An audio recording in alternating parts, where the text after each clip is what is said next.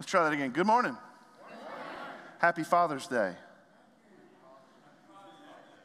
Trying to explain to my kids, they've been so sweet today and this weekend, making me little crafts and just telling me that they love me and Happy Father's Day and stuff.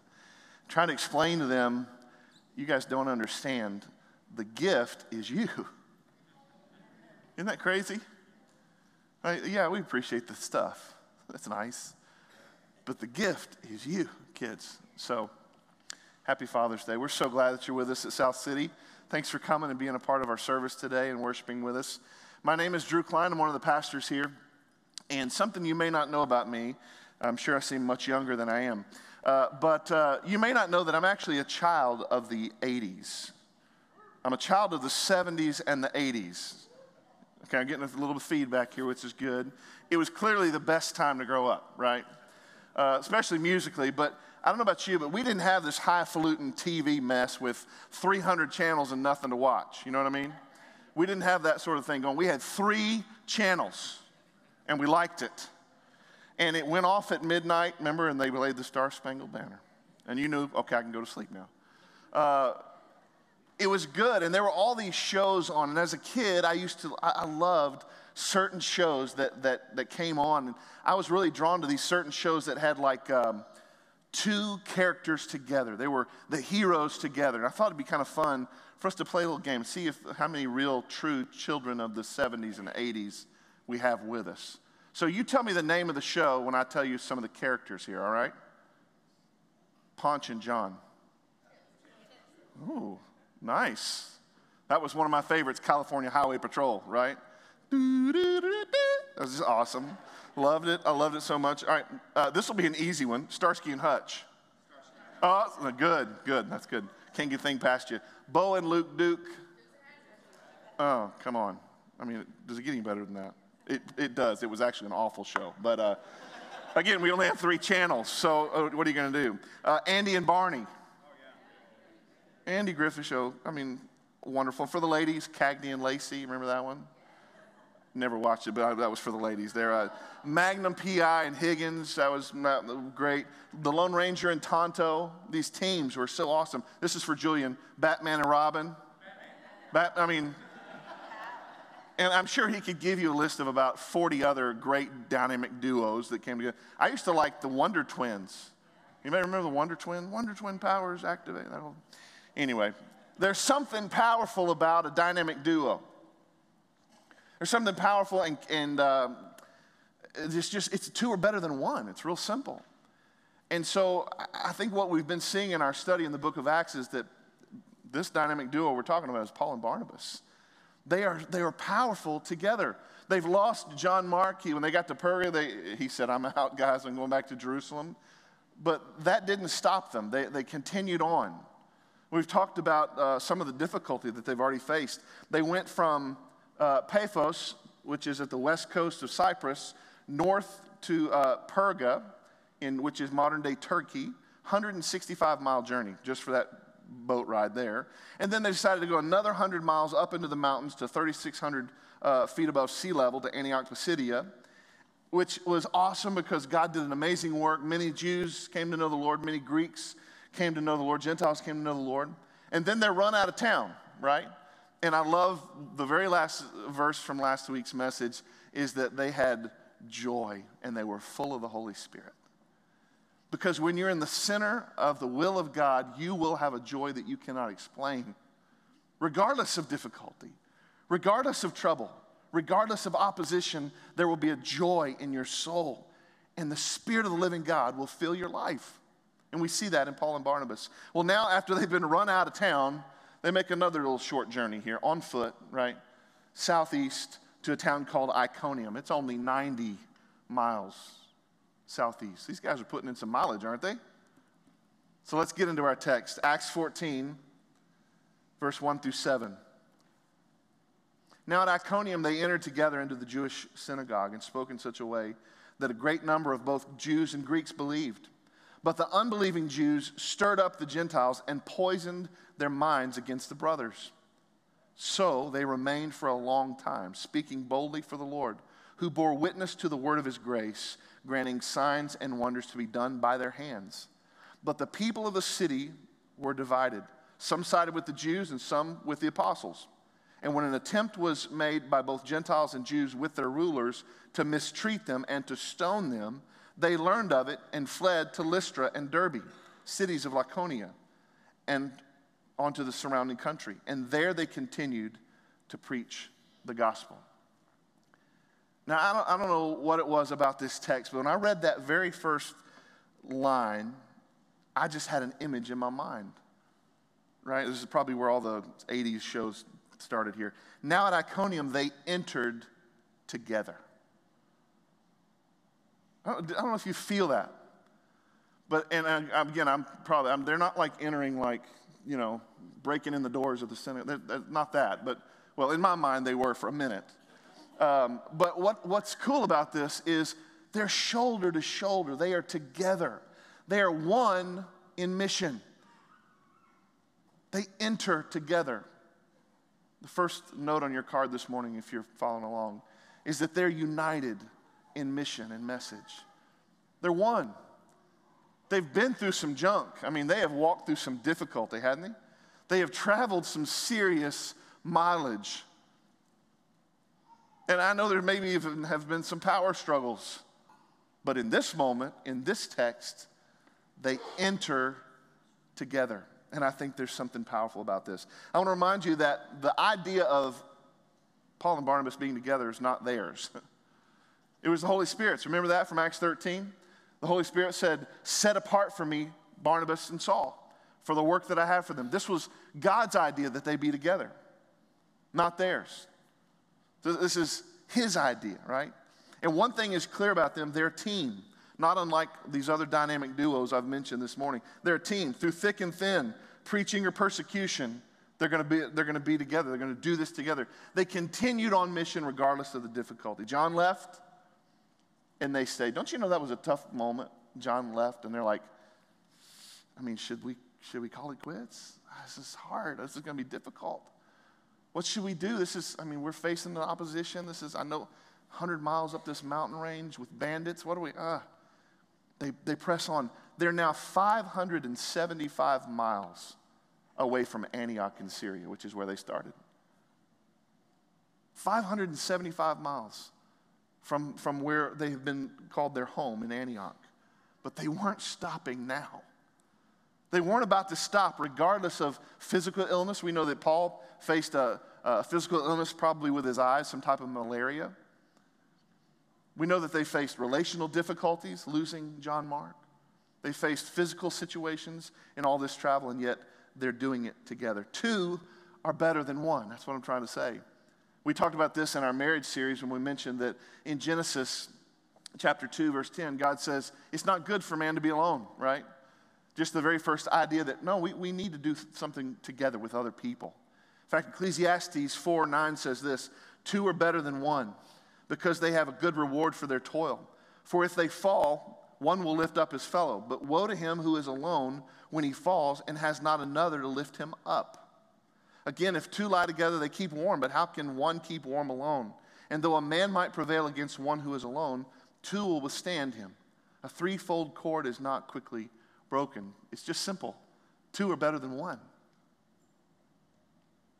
Even in Jewish tradition, for thousands of years, Jewish tradition would have been that if you wanted to bring an accusation against someone, whether that be a murder, as serious as murder, or a lie, or any other type of accusation, you couldn't do it as one person. It had to come as two or more. There was something of trust in numbers. Jesus himself, when he trained the disciples, he trained them one-on-one, not only just living with them, but training them for mission. You might remember Matthew 10, he sends them out, and he sends them out how? 2 by 2. There's a power in sending them together. Mark 6:7 says, he called the 12 and began to send them out 2 by 2 and gave them authority over unclean spirits. Or Luke 10:1 that says, after this the Lord appointed 72 others and sent them on ahead of him 2 by 2 into every town and place where he himself was about to go. Listen, there's a strength, there's a power that two people have. It demands more attention. It gives accountability to the mission. We're going to stay on this. I don't feel like it. You got to feel like it. Come on, grab my arm. We're going together. We need each other. We're doing this. Okay. Right? You ever had that kind of person to help you go to the gym? You're just like, no. And they're like, get your tail up and meet me, and you're like, and you get there, right? That's the power of accountability. We're better together. We protect one another. Jesus even talks about, even in relational dynamics. And I love this verse, and I love mentioning this to you because we're a family, and in families we have relationships, and in relationships you're going to have dysfunction, sometimes function, but also dysfunction. And we want to say, hey, let's operate by Matthew 18. And Jesus says in Matthew 18, if you got a problem with a brother, go speak to that brother. But if he doesn't listen, he says in Matthew 18:16, take one or two others along with you, that every charge may be established by the evidence of 2 or 3 witnesses. Again, kind of following the Jewish tradition. See, there's more likely that there's truth in 2 or 3 witnesses. There's more trust when you bring more people. Jesus even says, when we pray, we're more effective together. Matthew 18:19, he says, again, I say to you, if 2 of you agree on earth about anything they ask, it will be done for them by my Father in heaven. For where 2 or 3 are gathered in my name, there I am among them. It's simple. 2 are better than 1. And the thing I want us to see this morning is that we need a mission partner. Every one of us needs a mission partner. Now, if you're married today, I hope that your mission partner, one of your mission partners, is your spouse. I know that I have a mission partner in my wife. She has been my faithful mission partner for 25 years. In fact, this Tuesday is going to be our 25th anniversary. And so,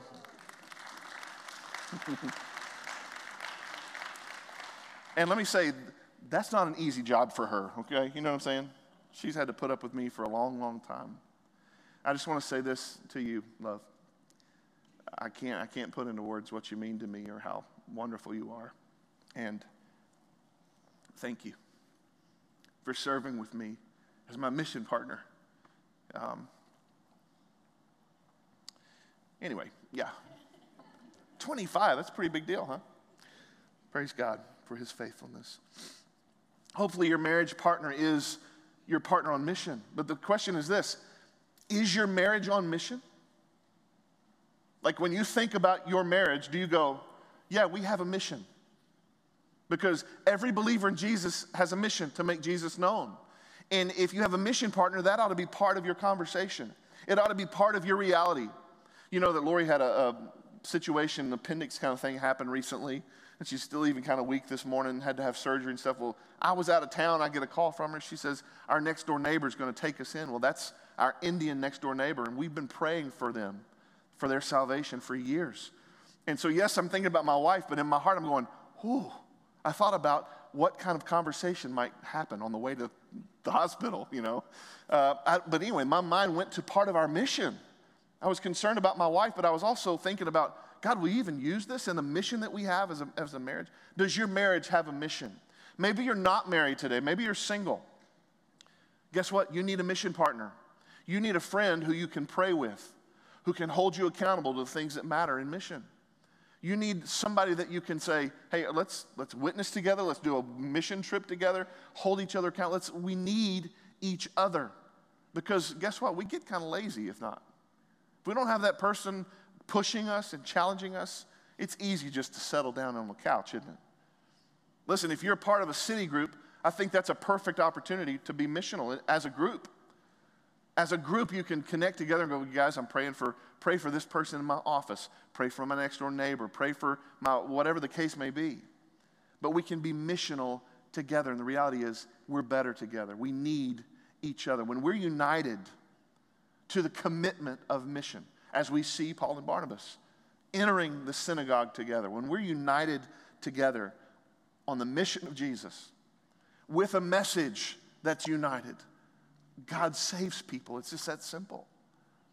Look what it says here in our text. It says, they spoke in such a way that a great number of both Jews and Greeks believed. Now listen, I believe that God had to draw those people who believed, and the Holy Spirit was working in that place, but there's something about how they spoke that was compelling. They were united not only in the mission to make Jesus known, but in the way that they spoke to the people. The way they connected to those folks in some way caused the Lord to save many of these Jews and Greeks. Here's the second thing I want you to see on your card. The gospel unites and divides. Have you noticed that? There's a polarizing element to the gospel of Jesus. When you come to know him, hopefully you get surrounded by people who love you and want to walk life with you. It's called the church. And when the church is functioning the way it's supposed to, it is nothing more beautiful in all the world. You get connected, you get surrounded, you get fed into, you get invested in, you get loved, helped. It's beautiful. But you may have also noticed when you follow Jesus, there's some people that go, I'm done with you. Right? I'm done with you. Maybe your family that says, no, we don't do that. It may be friends that go, sorry, if you're going to do that, if you're going to make that choice. I'll never forget my high school friend when I told him I wasn't going drinking anymore. He goes, oh, you'll be back next weekend drunk with me. And I said, not this time. And it was kind of like okay, whatever. There is an opposition to the movement of Jesus in our lives.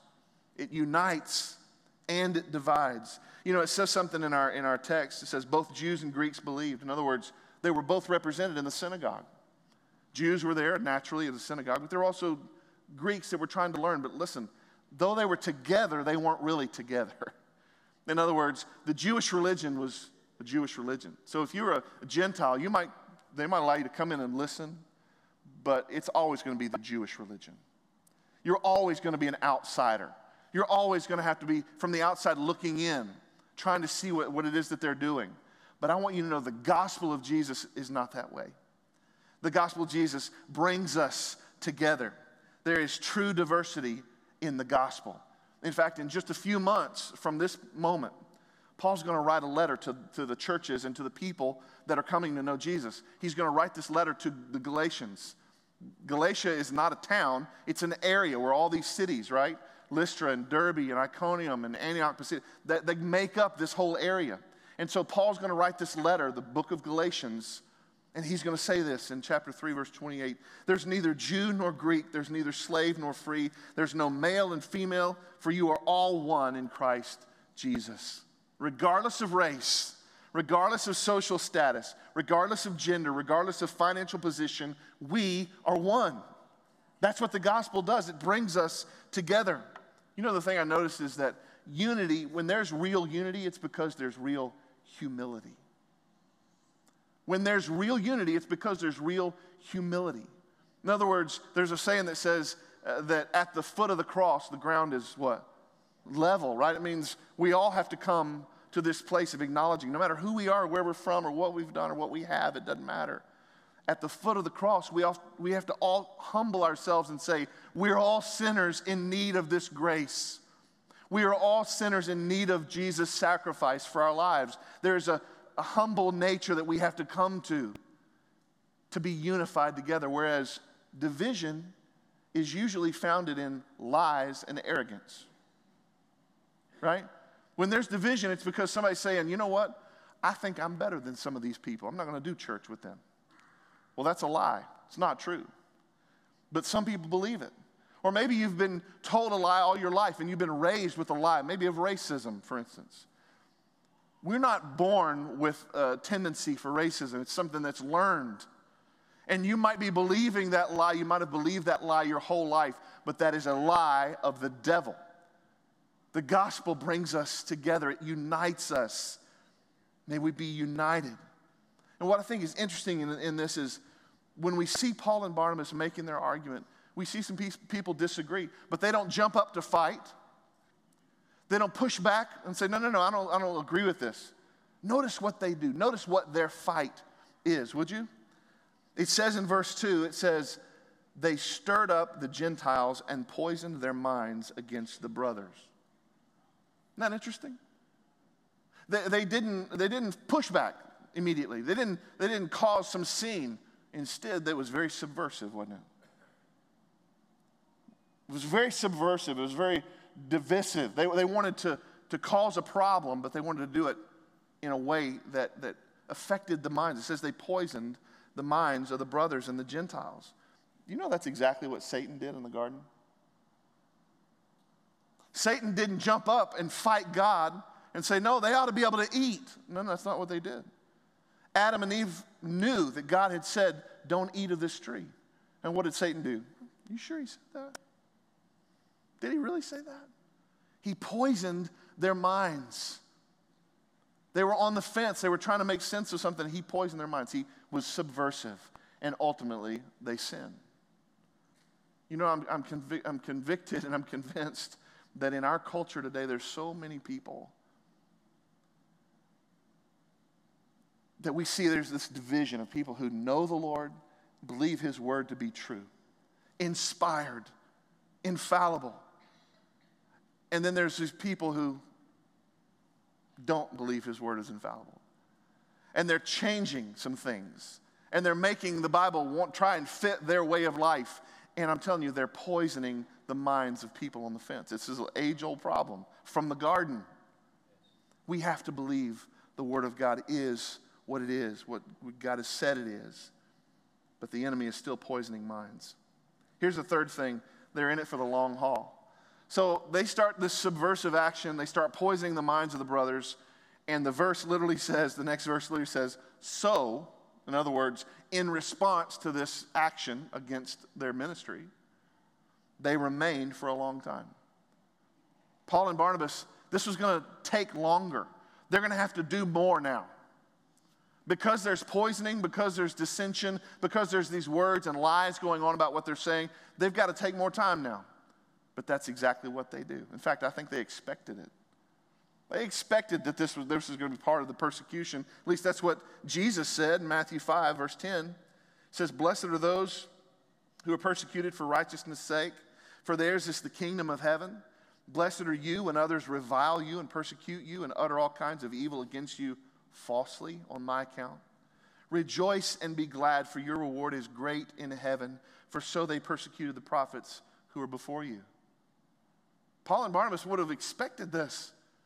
So they knew, if our ministry is going to have depth, if we're going to actually see roots take place in the ministry that we're preaching and teaching, we're going to have to stay and work this out.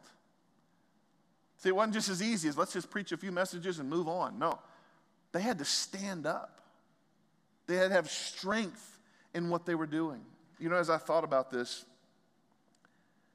I couldn't help but think about some of our situation in our church. And over the last couple of years, you know, we've had people not really see our vision, not get it, and either leave us or say things against us, right? And I just started thinking about how it's easy to have church wounds. Have you ever had a church wound? Maybe it's not a wound from the church, but maybe it's a wound from the people of the church. I've told this before. My greatest wound in my life was a wound from people in church. To this day, it affects me. It's my greatest wound.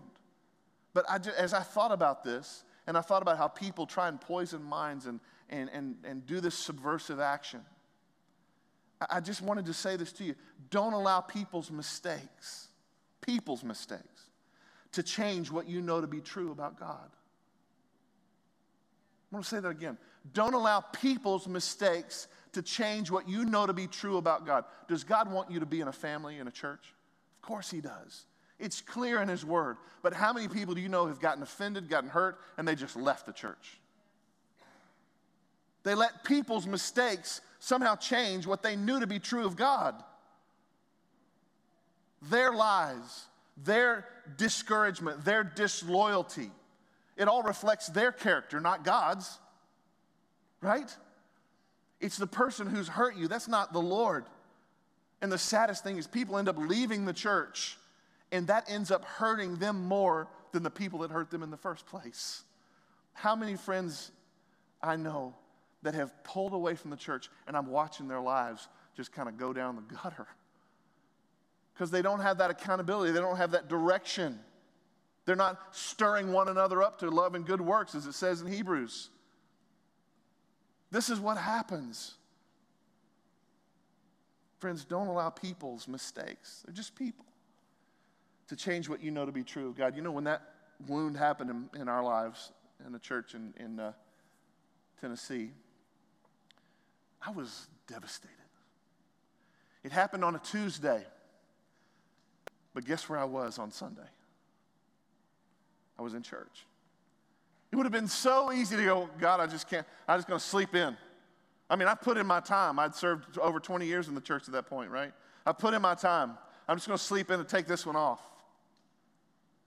But I didn't, because I felt like I needed to say something to my kids and to my family. That is, God wants us in his house with his people, and that's where we'll be. Despite of what's happened on Tuesday, this is where we'll be on Sunday. And guess what happened? God spoke directly to our hearts, didn't he, that day? He spoke like he was speaking to us, this beautiful message of healing. We would have missed it if we said, no, it's about us and we're just going to pull back. Can I encourage you to keep your eyes on the prize as believers in Jesus? The prize of deepening your relationship with him, and it will only happen together. It'll only happen in his church. It'll only happen in his family. You know, several years ago, my sister and I, who's here today, we decided to run a half marathon together. True story. And so we were training, we were doing all our stuff, and we got on the race. She had never run more than 3 miles before. And here we're about to attempt 13.1, and yes, that 0.1 counts. Right? After 13, it's a long ways for that 0.1. So we start running. And at 3 miles, Donna starts bawling her eyes. She's running and she's bawling. I'm like, are you okay? She said, yes, I'm just so happy. She's just like, I made it 3 miles. And there was actually a gospel choir singing, and it was really encouraging, and we kept running. And she's tenacious, by the way. She had her eye on the prize, which was to finish that race. We get to about mile 10, and her body starts feeling some real struggle. She wasn't used to running this much. If you know about runners' injuries in marathons or something, I'm not going to tell you the details, but her feet started hurting really bad, her toenails, her body was aching. Mine was too. And she was hurting really bad. She grabbed my arm at one point. And I said, hey, we can stop. We can stop. We're together, that's all that matters. But she's one of the strongest ladies I've ever met in my entire life. And she would not let pain and difficulty and that circumstance stop her from reaching the end of that race. And together, side by side, we finished 13.1 miles, didn't we? We hadn't done it since, but we did that race together. Can I just tell you something? We got to keep our eyes on what matters. We will face difficulty. We will face trouble. This is the way the writer in Hebrews puts it, Hebrews 12. It says, therefore, since we are surrounded by so great a cloud of witnesses, let us also lay aside every weight and sin which clings so closely. And let us run with endurance the race that is set before us, looking to Jesus, the founder and perfecter of our faith, who for the joy that was set before him endured the cross, despising the shame, and is seated at the right hand of the throne of God. Consider him who endured from sinners such hostility against himself, so that you may not grow weary or faint-hearted. And yet, how many of us get weary and faint-hearted and we pull back? Because we've made it about us. And we don't consider that Jesus, for the joy that was set before him, endured. We have to endure. We have to keep our eyes on the prize and finish this race. The fourth thing on your card is that they stood up for the truth. They spoke boldly for the Lord. They spoke boldly for the Lord. It says, so they remained for a long time speaking boldly for the Lord, who bore witness to the word of his grace, granting signs and wonders to be done by their hands. Can you imagine how scary it must have been in that moment? I don't know about you, but I've been in different countries around the world. And just being in a different country where people are going like this. I'm kind of tall anyway. And so people kind of go, like, what is that guy doing here, right? I get that all around the world. But can you imagine how scary it is to not only be looked at funny, you're in a foreign place with foreign people, you're giving them a foreign gospel, and now they don't like you. And now they oppose you. And now they want to kill you. But you decide to stand up for the truth. That's what they did. They stood up. They were strong. They had a boldness to speak the truth regardless of what may come, regardless of how it would be received. I just felt the need to remind us that when we get in those situations, we have to remember that the Lord sent us.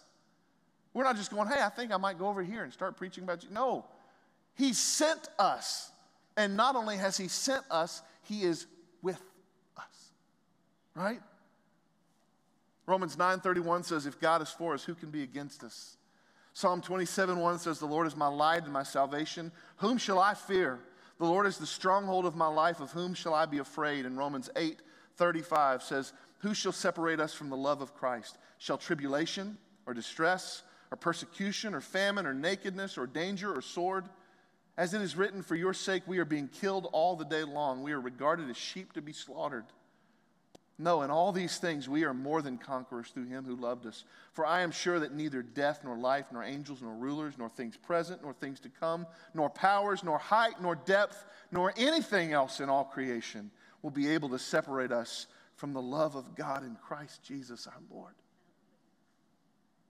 He sent us, and He's with us.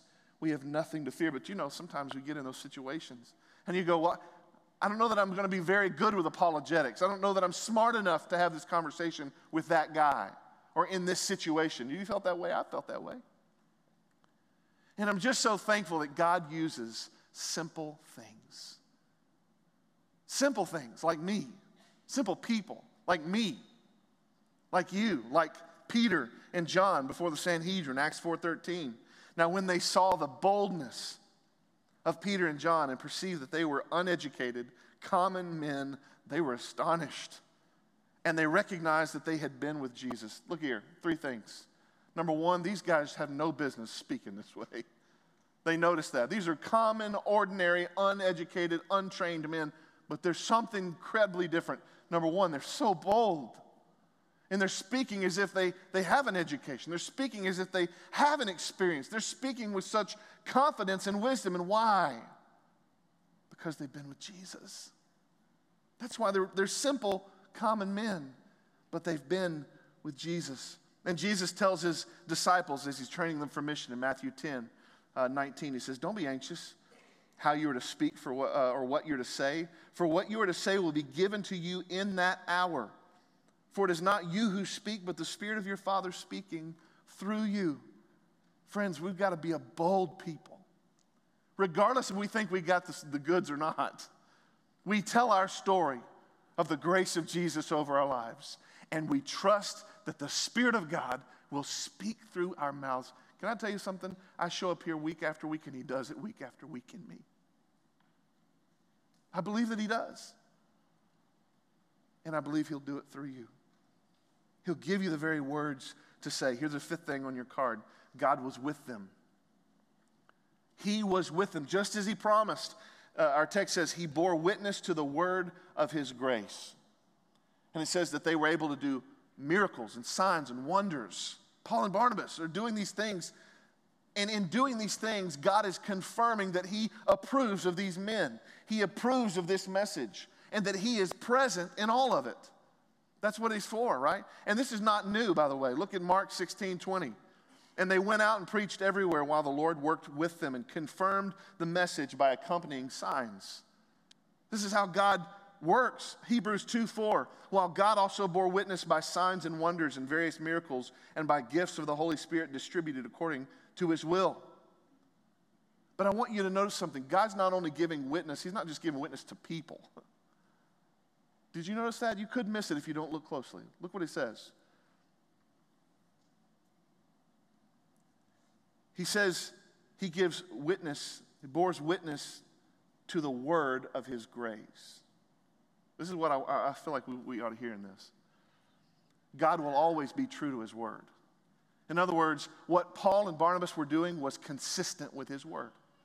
And because their message was consistent with His word, God bore witness, gave them the ability to do these miracles and these signs.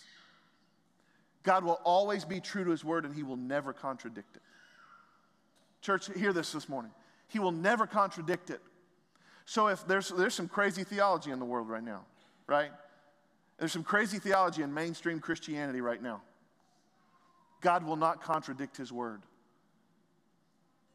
He will not contradict His word. Go back to His word. Know His word. He'll always be true to it and never contradict it. The question I have for us this morning as South City is, if God is with us, if God is showing his pleasure, his approval, and his presence in us, what's that going to look like? Well, number one, I believe it's going to be people saved. Can I tell you, in the last 2 years, we've seen over 100 people saved at South City. That's only by his grace that God has done that. I believe he's going to see people deepen in their relationship with Jesus. And I'm not going to ask you to raise your hands. But has your relationship with Jesus gone deeper since you've been a part of our church? Just ask your own heart that. I know mine has, like, multitudes. But here's the other thing. If God is with us, there's going to be some people that are against us. That's what we see in the missionary journeys. God was with these fellows, but there were some people that were against him. In fact, Jesus himself was accused of doing Satan's work. This was his rebuttal in Luke 11:18. He said, "You say I'm empowered by Satan, but if Satan is divided and fighting against himself, how can his kingdom survive?" This is the thing, listen. If you're facing some obstacles, if you're facing some tension, some struggles, and we are as a church, I think we're doing something right? Because the enemy won't get in his own way. That's what Jesus was saying. He said, why would Satan fight against himself and divide his kingdom? So if we're facing some difficulty, if we're facing some trouble and some challenges, we got to know that God is at work in us, and the opposition is the enemy. He doesn't want this message to go forward. He doesn't want this church to exist, and it will, because Jesus said, I will build my church, and the gates of hell will not prevail against it. Amen?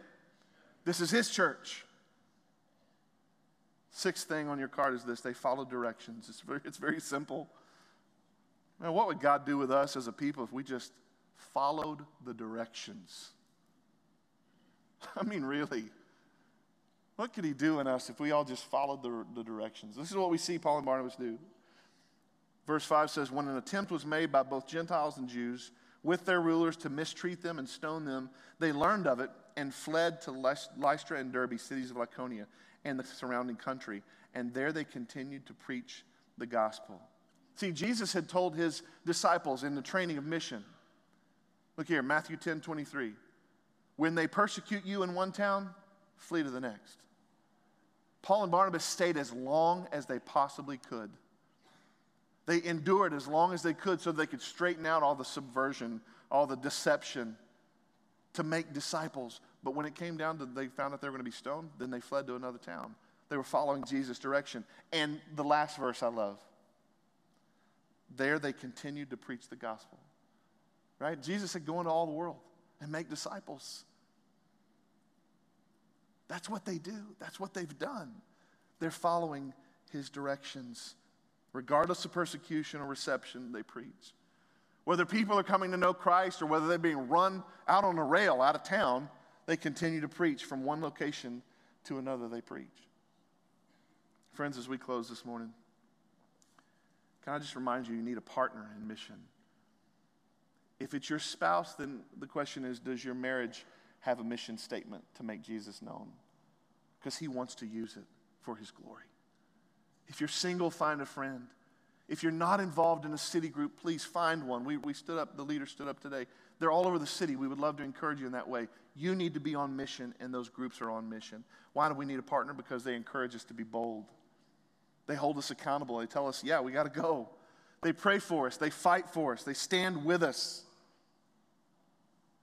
And when we go, we got to stand for the truth, and it's not always easy. It's often very difficult.